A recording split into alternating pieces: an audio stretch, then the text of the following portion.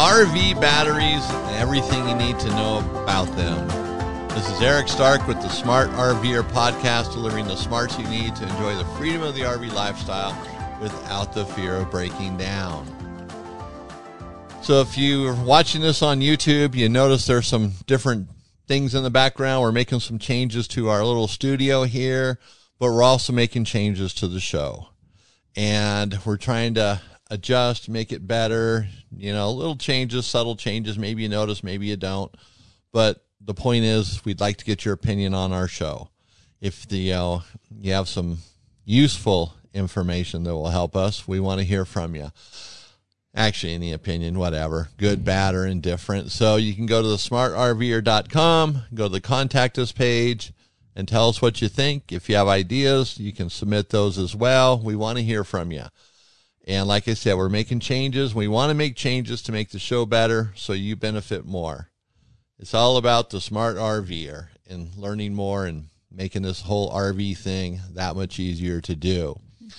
So with that being said, let's get to the first segment of the show, Living the RV Life. And today we're going to talk about stargazing. Oh, boy. So this isn't a trip to Hollywood to look at people on Hollywood Boulevard, the stars coming out of studios or whatever. This is about those little tinkly, shiny things in the night sky, stargazing. So Alexis, by the way, Alexis is here with us today. Alexis, what can you tell us about stargazing? Well, I really thought we were going to go see Tom Cruise, so I have no idea. I'm just kidding. Well, I just think it's such a wonderful experience, like you were saying. Definitely, obviously, step one, look for places that have darker skies. So not around cities. You're not going to want to go there. You're not going to get as good of a view. So no populated areas, probably more remote locations. And we'll talk about a few of the places you can go a little later. But they do say that national parks are the best for obvious reasons. Yeah. So, Two, you want to check out the weather forecast because you don't want to drive somewhere to look at stars and just have it be a cloudy night. That would just kind of bum me out, I think. Yeah, definitely. So you got to look at that, clouds and stuff, and you're planning a trip to do this. Yeah. You want to look at the weather, It might not change the trip, but at least you have an idea what you're going for. Exactly. Or that one night you want to make sure you have clear visibility of the sky. Right. So does it just have to be in national parks, or can you stargaze just anywhere? I mean, like I said, avoid populated places, but it does to say the elevation, the higher you are, the better. So if you're going to trek up a big hill or a mountain, that's also a really good idea. So when we lived in Arizona, we were no lights around us. We weren't in a city or anything. And we were out in the rurals. And so one thing I remember, every night at almost 9 o'clock, you'd see a satellite or something fly over us. Oh, sure. It was like clockwork. Huh. But you could see the stars, just unbelievable how clear it was. I'm sure. Zillions of stars. We were at sea level or below sea level, but right. So you don't necessarily have to be in the mountains. It just helps. True. You see a different array of them. Like Yes. here where we live in Montana and Victor Hamilton, you can see all sorts of them. Oh, yeah, definitely.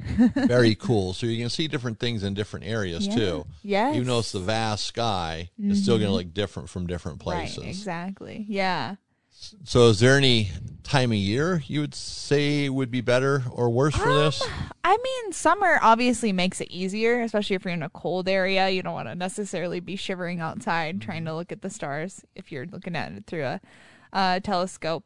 But I mean, there's some apps you can download, which are really cool. They tell you kind of what constellations are going to be close. Right. So you can kind of plan around that. Hold them up to the sky and actually compare. I know. I've used those before. I think they're really fun. Yeah. So that can help you out if you don't know exactly what you're doing. I think warmer weather is better for telescopes and stuff like that. I think the colder weather puts stuff in the atmosphere. Yeah. I believe. Yeah, I think you're right. And distorts it a little bit. So warm weather, good. So where would a few places be really good to go? Yeah. Well, one, and I think we've covered this before and talked a little about it, but Arches National Park is like very well known for being an amazing place to stargaze. And then there's Yellowstone National Park, another really, really good one. And sometimes if you ask, they do take groups out there. So you can go out with a park ranger if you're kind of nervous about doing that. And you can go in a group and do it, together. You might see more that way. Death Valley is another really good one. You're not going to have any light pollution around there. And then the Great Smoky Mountains National Park as well.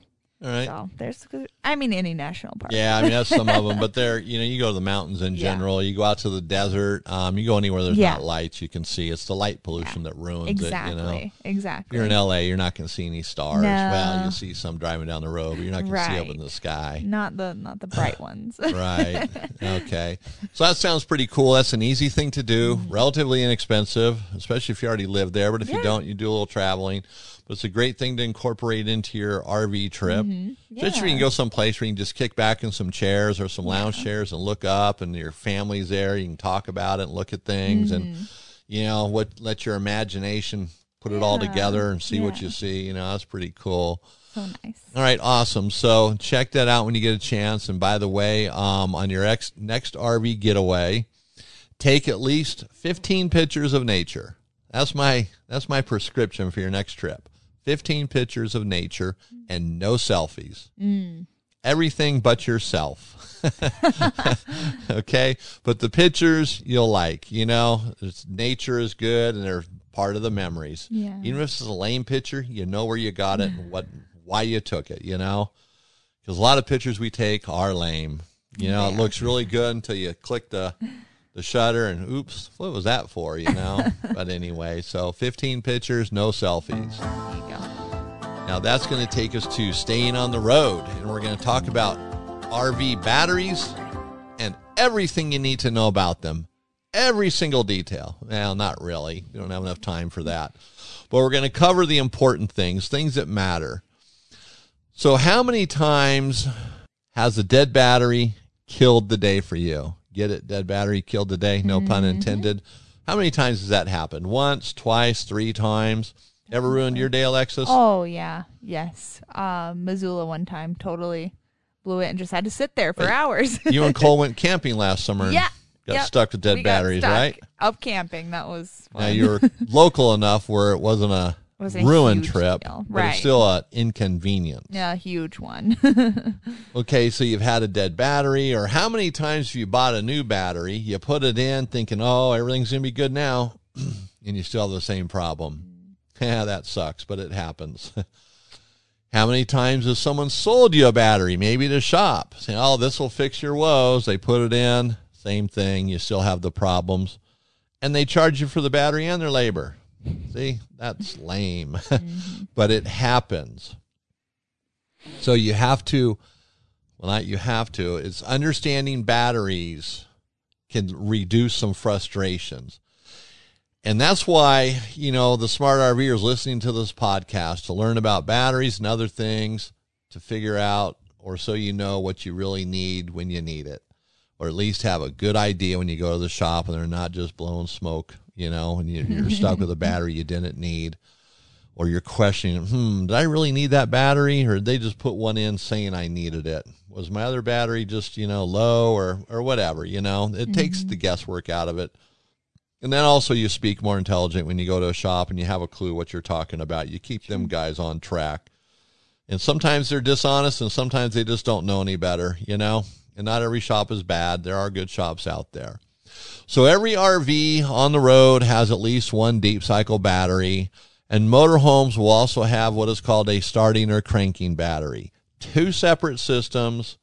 They're really not connected as far as running the house lights, things like that. The deep cycle battery in a motorhome is called the house battery, or typically called the house battery. So it separates it. You have the starting or cranking battery and the house battery.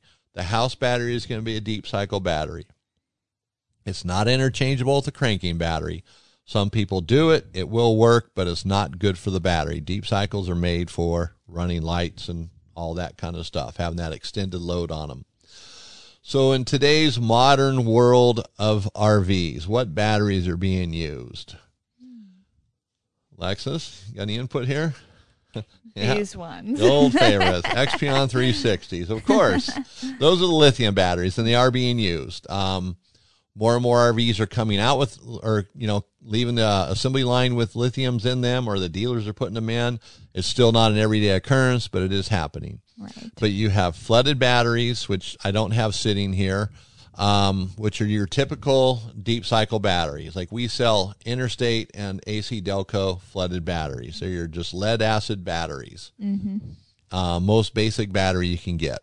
Then you have your AGM batteries in your gel cells, very similar. They're both sealed batteries, can be installed in different ways, sideways, whatever. They don't vent. They're more expensive than a flooded battery, not as expensive as a lithium battery. Then you have golf cart batteries, otherwise known as 6-volt batteries. And golf cart batteries are most common in the flooded, but you can get them in gel and AGM. And there's a lithium batteries are made that size, but they're still 12 volts. So if you had that size and that's only you can go back in, you'd have to go with a 12 volt. I don't know if there's a 6-volt lithium battery yet to replace the golf cart in the truest sense, but nonetheless. And typically if you have the golf cart batteries, you want to go lithium, you're just going to make the lithium normal ones work anyways. Right. So most RVs come with a 24 or 27 series battery. Some now are coming with 31s series. It depends on the RV, how it's made. Some RVs come with 1 battery. Some come with 2. Very few come with 3 or more. Most of them come with 1 or 2. Some batteries don't come with any. The dealership might put them in, might not. You might have to buy them at the time you buy the RV. You might have to bring your own. Depends on the dealership. You buy a used RV, it might have them, but the batteries might not be any good. They might have 2 sitting in there just so there's 2 batteries sitting in there. So the difference between the batteries, 24 series, 27 series, and 31, and sometimes they can be called group 24, group 27, group 31. So either way, 24, 27, 31. So they have different sizes and amp hours. So a group 24 battery is generally 12 inches long by 7 by 9. A 27 series battery is 13 inches long, 7 by 9. A 31 series battery is 13 inches long, 7 by 9. Get the picture here? Only one dimension changes, 10, 12, or 13 inches. A golf cart battery is 10 inches long by 7 by 10, 10 high. So it's very close to a 24 series battery, just taller. Okay, so that's the 6-volt. And so the amp hours would be the other thing. A 27 series battery might have 85, 88, depends, amp hours. A 24 series might be 81 or so. A 31 series is going to be 98. Let's just call that 100 amp hours. So that's going to be almost that's the same as a lithium battery. And then a golf cart battery is going to have 225 amp hours per battery. But when you put 2 of them together in series, you make one 12-volt battery out of 2 6-volts, you only have 225 amp hours. Right. It's easy to think that it just doubles, but it doesn't. It becomes one battery, so it's 225 amp hours. Yep. So you have the different types of batteries, the different sizes, the different qualities, things like that. Now, what really changes it, they all do the same thing. They run 12-volt appliances. It's just how you can drain them, how much, depth of discharge, recharge rate, things like that. So those are where you have to consider a lot of your own personal needs, what you're doing, where you're doing it, how reliant are you going to be on your 6-volt or your batteries. If you're always plugged in, then batteries pretty much don't matter because you're always plugged into shore power and you don't need them. They're just for that time when you're not plugged in, maybe traveling. So you still want to have them. You want to keep them in good shape, but you're not going to be using them like someone who's dry camping. So the other thing with batteries are, how do you want them to be installed? Like if you have a travel trailer, do you want them on the tongue of the trailer? Or do you prefer them to be inside the RV? With theft and things deteriorating, crime rates going up, even, lead acid batteries are still an item to steal. They're not worth as much as, let's say, a lithium ion battery, but people still steal stuff, right? If they can get $8 for it at the recycling center, they're going to steal it. But a lead acid battery pretty much needs to be outside. on the tongue of a trailer. In fifth wheels, they're mounted in the front compartment, but they're in a box that's sealed, and the box itself is vented to the outside. Okay. And the reason why is it's the gases. That acid will get on everything in the compartment and eventually ruin everything in the compartment. That's why they're vented to the outside. In itself, sitting there, it's going to work the same, function the same, but those gases will eventually cause everything to start corroding. Yeah. And, you see how batteries in a car or something, they get that corrosion all over and it starts leaking down, draining. You get that, but deep cycle batteries aren't going to have that as much as just the gassing, and then it ruins stuff. Okay. So lead acid batteries typically are going to be maybe in a lock compartment on a fifth wheel, but in travel trailers on the tongue. Now you can get boxes for them to lock them in, which RV Lock Box is a box that we've used. We carry them in stock. It's a nice box. I don't recall the prices, and they just revamped their whole line, so they look a little bit different, so I don't even want to throw out a number. But they're over $200, I'll tell you that. Maybe $300, not sure. But it's an option to lock them on the tongue. Now, if you want to put batteries in the side, only inside the RV, maybe in a compartment, you don't want to have them in a sealed box. You can't vent it to the outside. Then AGMs, gel cells, or lithium would be the way to go. Now, AGMs are a lot more expensive than a flooded battery, and we really don't see a lot of those in RVs. I've had AGMs and gel cells in my RV in the past, and I wouldn't buy them again. I don't feel I gained anything. Okay. Some people really prefer them. That's all they'll want to put in their RV. But as far as the life, I didn't get anything out of it, and it just seemed to work the same. So I'm not saying they're bad. That's just my experience with them. But I know they are good batteries, and they are sealed, so they can be mounted on their side. They can be inside. They're not going to gas, that type of thing, which is good. Yeah. So if you have to have that situation and you don't want to spend the money on lithium, or it's not in the budget, there's an alternative. But they're still not cheap. You're going to be $350, $400 easy per battery. If you find really inexpensive ones, that means they're really cheap ones. Yeah. The lower the price, the lower the quality. Yep. The big box stores, when they sell deep cycle batteries for $85, you're getting a very cheap battery. Yeah. It's not quality. And it might be a good name. It might be AC Delco, it might be Interstate, but it's not a quality battery because they're made cheaper for the big box store. Right. So we don't sell those here. We sell the better quality, higher price, so you get more bang for your buck, really. Batteries being installed inside the RV, outside the RV on the tongue. So that's going to depend on your needs, where you live, theft, the quality of the battery. If you're going to put lithium ions in your trailer and your only place to install them is on the tongue, then get a box for them. Make sure they're locked up. Locks can be broken. Boxes can be broken into, but someone really wants it, they're going to get it. But it deters a lot of the basic thieves from stealing it, Right. The crack addict who just wants to make $20 to go get his next high. Going to stop that guy. Yeah. So there's no crack addicts listening to the show, I don't think. But it doesn't matter, because that's reality. Those who steal a lot of stuff. People with drug problems, addiction problems. So then which battery should you choose?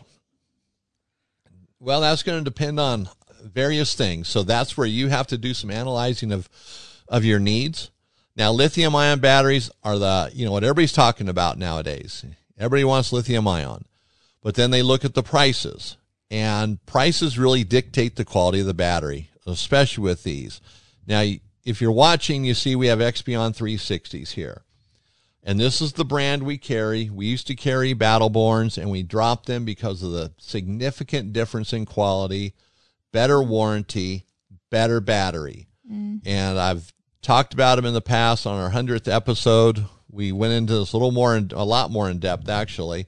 And I actually have some videos of Battleborns that I haven't posted yet, and I need to do that. I'm just going through it and just trying to fine-tune them. But it really shows the difference in quality. And a lot of people are buying like $500 lithium batteries, and they're junk. They're not any good.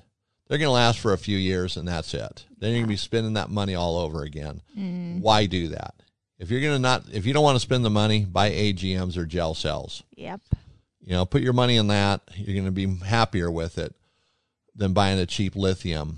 So, which battery? If you're doing solar full time in your RV all the time, using the lithium ions would probably be the best way to go. Heavier investment, but remember, if you do sell the RV, you can take those batteries out and put them in your new one, put in some new batteries that are a lot cheaper into the RV you sell. I hate saying that kind of stuff, but it's better than just not having the batteries in there. True. And, the batteries you choose might depend on your RV. So let's say you have flooded batteries in your RV and you're really thinking you want to go to lithium and you want to go solar, or maybe you already have solar. Well, you have to make sure your charge controller for your solar system will charge the lithium batteries. It is adaptable to that. And the converter in the RV, you have to make sure that it will work with the lithium batteries. All these batteries have different charge rates, so it's important you charge it properly. If you have a converter set up just for charging flooded batteries, it's not going to charge your lithium batteries. They will never have a full charge. It won't happen. Right. So you have to make sure the chargers or charge controller is designed for that. So if you're going to spend $1,000 for each lithium battery, let's say you're buying 2, that's $2,000. Then if you have to buy a converter and a charge controller, you might decide to stick with flooded batteries or AGM or something, because that extra money, it might throw it out of the budget where it's not worth doing or you can't afford it. So those are the things to consider, and that's why it becomes personal. Not just your needs, but how much is in your wallet. It's the bottom line in a lot of cases. How much money do you have? And so lithium batteries are great. They're typically 100 amp hour batteries. Now, the 24 series, they come in smaller, like 95 amp hour, 65 amp hour, but they're still pretty pricey. I would just try to put the 27 series in, make them fit, and just have 100 amp hours per battery. Be done with it. And because you can drain them lower, you get more usage out of them. It's the 100 amp hours works out pretty good. So it's a nice way to go. But if it's a budgetary thing or you just want simplicity, then just go with flooded batteries. AGMs and gel cells, you got to really think about that. Do you really need them? They are good batteries. Just for me, I wasn't excited about them. But the flooded batteries are what in most RVs. They've been working for decades. Inexpensive way to go. If they fail out on the road, it's not a hard decision to make. If you have to buy 2 new ones, big deal. It's better than trying to decide, well, gosh, this lithium battery failed on the road. What should I do? It has a warranty, but I'm not going to be home for a while. I can't get a hold of the company, blah, blah, blah. Right. All of a sudden you find yourself just buying flooded batteries anyways, Yep. But, talk to your service center where you have your work done. If you're doing it yourself, just do some research. Look at batteries as, individual items or products. And that's going to help you make the decision. There's so many more details to batteries. I mean, you can really get into these things. Like the batteries, how much, can you use? What's the depth of discharge? How much do they drain down when they're not being used? There's all these questions, but most of the batteries, if it's a flooded battery, one brand is almost going to be the same as the next as far as all the specs go. Same with a glass mat battery, gel cell, lithium. Lithiums are a little bit different. And the biggest thing about lithiums is that I think is they can't freeze, or you don't want them to freeze. Okay. So that becomes a problem in a lot of things. Cars, I don't know in cars, I haven't researched, but I'm sure they have a heated battery system to keep those batteries warm, because you can discharge them when they're frozen, but you can't recharge them when they're frozen. Oh. Or in freezing temperatures. So like Expion 360, they have blankets made for their batteries, or bags that it sits in a bag. Other brands, or there's other brands of those bags to keep the batteries warm. Battleborn has one that's in one of the cells, a little heating element. Not keen on that. It's going to heat one cell a lot better than anything else. It's not going to be a well-distributed heating effect. I suppose it works. They're doing it, but right. That doesn't always mean anything either. So that's probably the biggest negative about lithium-ion batteries. And so if you use your RV a lot in the wintertime, you have to consider that. It's the same with electric bikes. If you have an electric bike, you can't leave it in the garage if the batteries are going to freeze. You have to, you should take the battery out, which they come out really easy. So those are things to consider. That's one of the downsides to lithium. It's probably the only downside to it, really. Like I said, you just can't charge it when it's freezing. And there is that bottom temperature, I think it's below zero or at zero, where, you really don't want it to go below there. 20 below, I forget. Too many numbers. And your basic batteries, like a flooded battery, AGM battery, if you have that charged and it freezes or you go into freezing temperatures, it should be okay. And so depending on your RV, it might be better just to take them out if they're easy to take out. You're not going to use your RV all winter long for 4 months or 5 months. Just take them out, put them in your shop, and get a NOCO battery charger, a smart one, and just set them on there and have a trickle charger, keeping them going all winter long. That way, when you put them back in, they're fresh. And trickle chargers aren't charging all the time. The smart chargers, they go on and off. They cycle on and off. And so it keeps everything active in the battery, makes them actually last longer. How much longer? Who knows? Might be an hour, might be a day. Who knows? But you get something out of it. Right. So that's the feel-good side of it. But, if you want the specs and things like that, I'll put some stuff on the smartrver.com website. All sorts of information, really deep dive on the specs, which you may or may want. Amp hours are the main thing, and the physical size of the battery is what most people care about. True. And just one other point, real quick here. If you're replacing a battery, let's say you have two flooded batteries, one goes bad and the batteries are, 2 years old, you really should replace both batteries. That old battery will bring down the new battery and diminish its life very rapidly. So you should just replace them both. And I know that can be painful, but it's well worth it. Do not have aged different batteries. You could have, different brands, but just if they're different ages, replace them both. So that's just one last little tip there. But like I said, I'll have more information on our website. And so you can go to the smartrver.com under RV articles, and you'll see it there about batteries or something with that sort of title on it. And as a reminder, we want to know how we're doing. So go to the smartrver.com and use the contact us page and let us know. Please. We're always curious. See what we need to improve on or something you'd like to hear in the show. We'll get to it eventually. That's right. All right. So now Alexis is going to share some information with us in our next stop section about Lake Placid, New York. All righty. So what do you want to know? I want to know everything there possibly is to know about it. Oh, boy. Okay. How about the usual?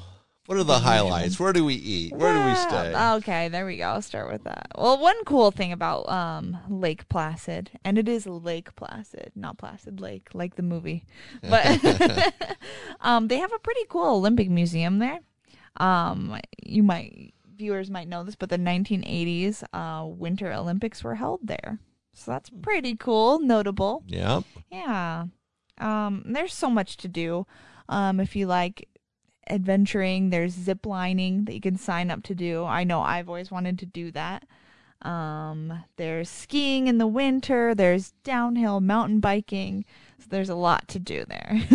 Sounds like it. So, yeah. And that's the whole point. Everywhere we talk about going, there's always stuff to do. Exactly. Keep you busy. Right. Spend a lot of money, all that kind of stuff. Usually, yeah. Make the family happy. Yeah, it's important. So there's activities there. Now, what about eating? Are there any awesome places that just stand out? You got to know where to go to eat, huh? There's a place called Salt of the Earth, which I just love. I love that Name. They have grilled salmon, so it's a little fancier. It's like Cornish hen. They have New York strip steak, which I love steak. They have piccata. So if you're looking for a little bit of a fancier venue, you might want to check them out. Yeah, steak sounds good. And yeah. Cornish hens do, but the fish, no thanks. I know. Yeah. Yeah. And then there's Wyatt's. They have the Mexican food for you. They've got the burritos, the taco, the guacamole. Yeah, Mexican Can't go always wrong works. there. Yeah, you can't go wrong. Yeah, usually. Yeah. And then they have Redneck Bistro, which is just everything barbecue. So, Right on. Yeah. Gotta love that. So that's probably the most unhealthy place there. I'm sure it is. That's okay. Delicious. Sometimes you got to splurge. Yeah. Give you a reason to go see your heart doctor. There you go. Yep. All right, so what about staying there? If you bring your RV, are you going to be disappointed or happy? No, you're going to be happy, I think. There's quite a few places to stay. There's Whiteface Mountain KOA. Very RV friendly, so they've got plenty of spots for your RV. There's Thornbush Acres RV Park. They've got full hookups, which is always good to know before you stay somewhere. You want to know that. And they have activities for the family. So if you want to sign up for something or go check it out, they've got like games outside. All right. And then there's Brookwood RV Resort, which they have a really nice supply store, so that's good to know. Buy some RV parts while you're there. Toilet paper, all These are the stuff. things you need that you forgot or ran out of. So that's always good to know, though. Yes, At it least you is. can count on that. That's right. Especially if you get there and towards the end of the day and you need something. Yeah, You can count on that. there's always something. Yeah, there is. Just any kind of vacation, doesn't matter. It's RVing, flying, driving. There's always something you forget and have to buy on the road or run out of. Yeah. Yep. All right, awesome. And when's the best time of year to go there? Well, since there's so many things to do in all the seasons, really any time is good. Winter and summer activities are just abundant there. But if you're snowbirds, maybe the summer would be better. So That's the wrong direction for a snowbird. You're right now that I think about it. Okay, if you're summerbirds. The non-snowbird. Yeah, don't go there. Okay. We get the point. Yes.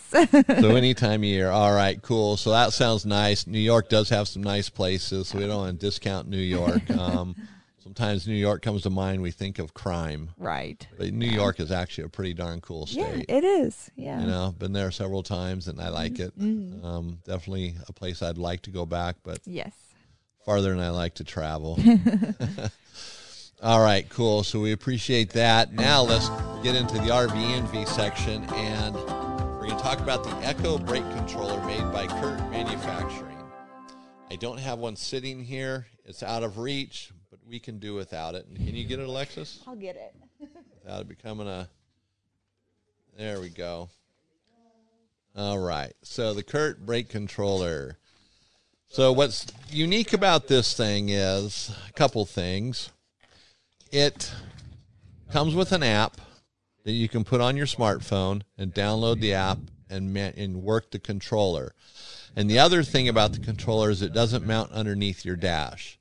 So if you have an older vehicle where you got that brake controller mounted underneath the dash, or you have a newer vehicle where it's mounted in the dash, came from the factory with it, those things do fail, and sometimes you have to put a new controller.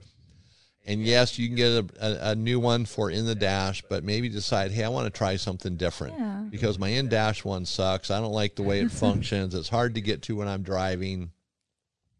There's all these variable ones. Some of them you have to press buttons and do this and that, and you have to really focus on your speedometer or the cluster there, taking your eyes off the road. Or a smartphone you can hold up and kind of look at it while you're driving. Someone else could actually help you with it as well, your co-pilot. So it plugs into the receptacle, the trailer receptacle, where all your 7-way plugs in for your lights. So cool. So it's pretty darn sweet. It just plugs into the back of the vehicle. The connector, the cable from the trailer plugs into it, and it's done. It's connected. Perfect. So there's an initial setup on it. And you can also set it up for different vehicles. So if you have a different braking, whatever, for another vehicle or another trailer, you can set it up that way. But it uses the app. It's pretty cool. And you don't have to have the app. You can get by without it. Oh, okay. So you can install it and use it. Cool. Very good. So the next time I get a brake controller or need one, this is what's going on my vehicle. Yeah. Forget the dash-mounted ones and all that. This thing just seems too easy. Someone is pulling, maybe they're borrowing your trailer, they don't have a brake controller. Here you go. Yeah. It's safety. Yes. And you have to have a brake controller. Driving without one is a nightmare. Yeah. someone, needs to borrow, or their brake controller failed and you want to help them out, here, you can borrow mine for your trip, Pretty sweet. Mm-hmm. And they can download the app and do what they want to do with it as well. Very so nice. It's not like it's just locked into you forever. So they retail for $250, I believe, somewhere in there. It might be a little off, but it gives you an idea. And they're pretty darn cool. So I highly recommend these for somebody who's looking for a brake controller. So we have something coming out just about every week now as far as videos and audio. Mm-hmm. So the audio, you're getting that. The videos, if you're subscribing, then it's there. But if you check back on our YouTube channel, it's the Smart RVer on YouTube. I think it's actually YouTube at the Smart RVer. Mm-hmm. But if you go there, you'll see the videos, and there's already some stuff there, but we're adding to it weekly. Every podcast now is put on YouTube. Our Fast Tip Fridays they're actually designed for YouTube because they're very product specific. Mm-hmm. So check that out, and we're constantly adding, as I said before, maybe not in this episode, but other episodes, any products we talk about in here will become a deep dive on the Fast Tip Friday. Yeah. And those are generally 10 minutes or less. So we don't drown you with boring stuff, all the nonsense. We get into the nitty gritty, the things you need to know. Yes. To want to use it or not, to help you make that decision. So I want to thank everybody for listening today and Alexa's information she shared with us. Yeah, of course. All right, so this is Eric Stark with the Smart RVer podcast. It's been awesome hanging out with everybody today. If I don't see you on the road, let's connect at thesmartrver.com.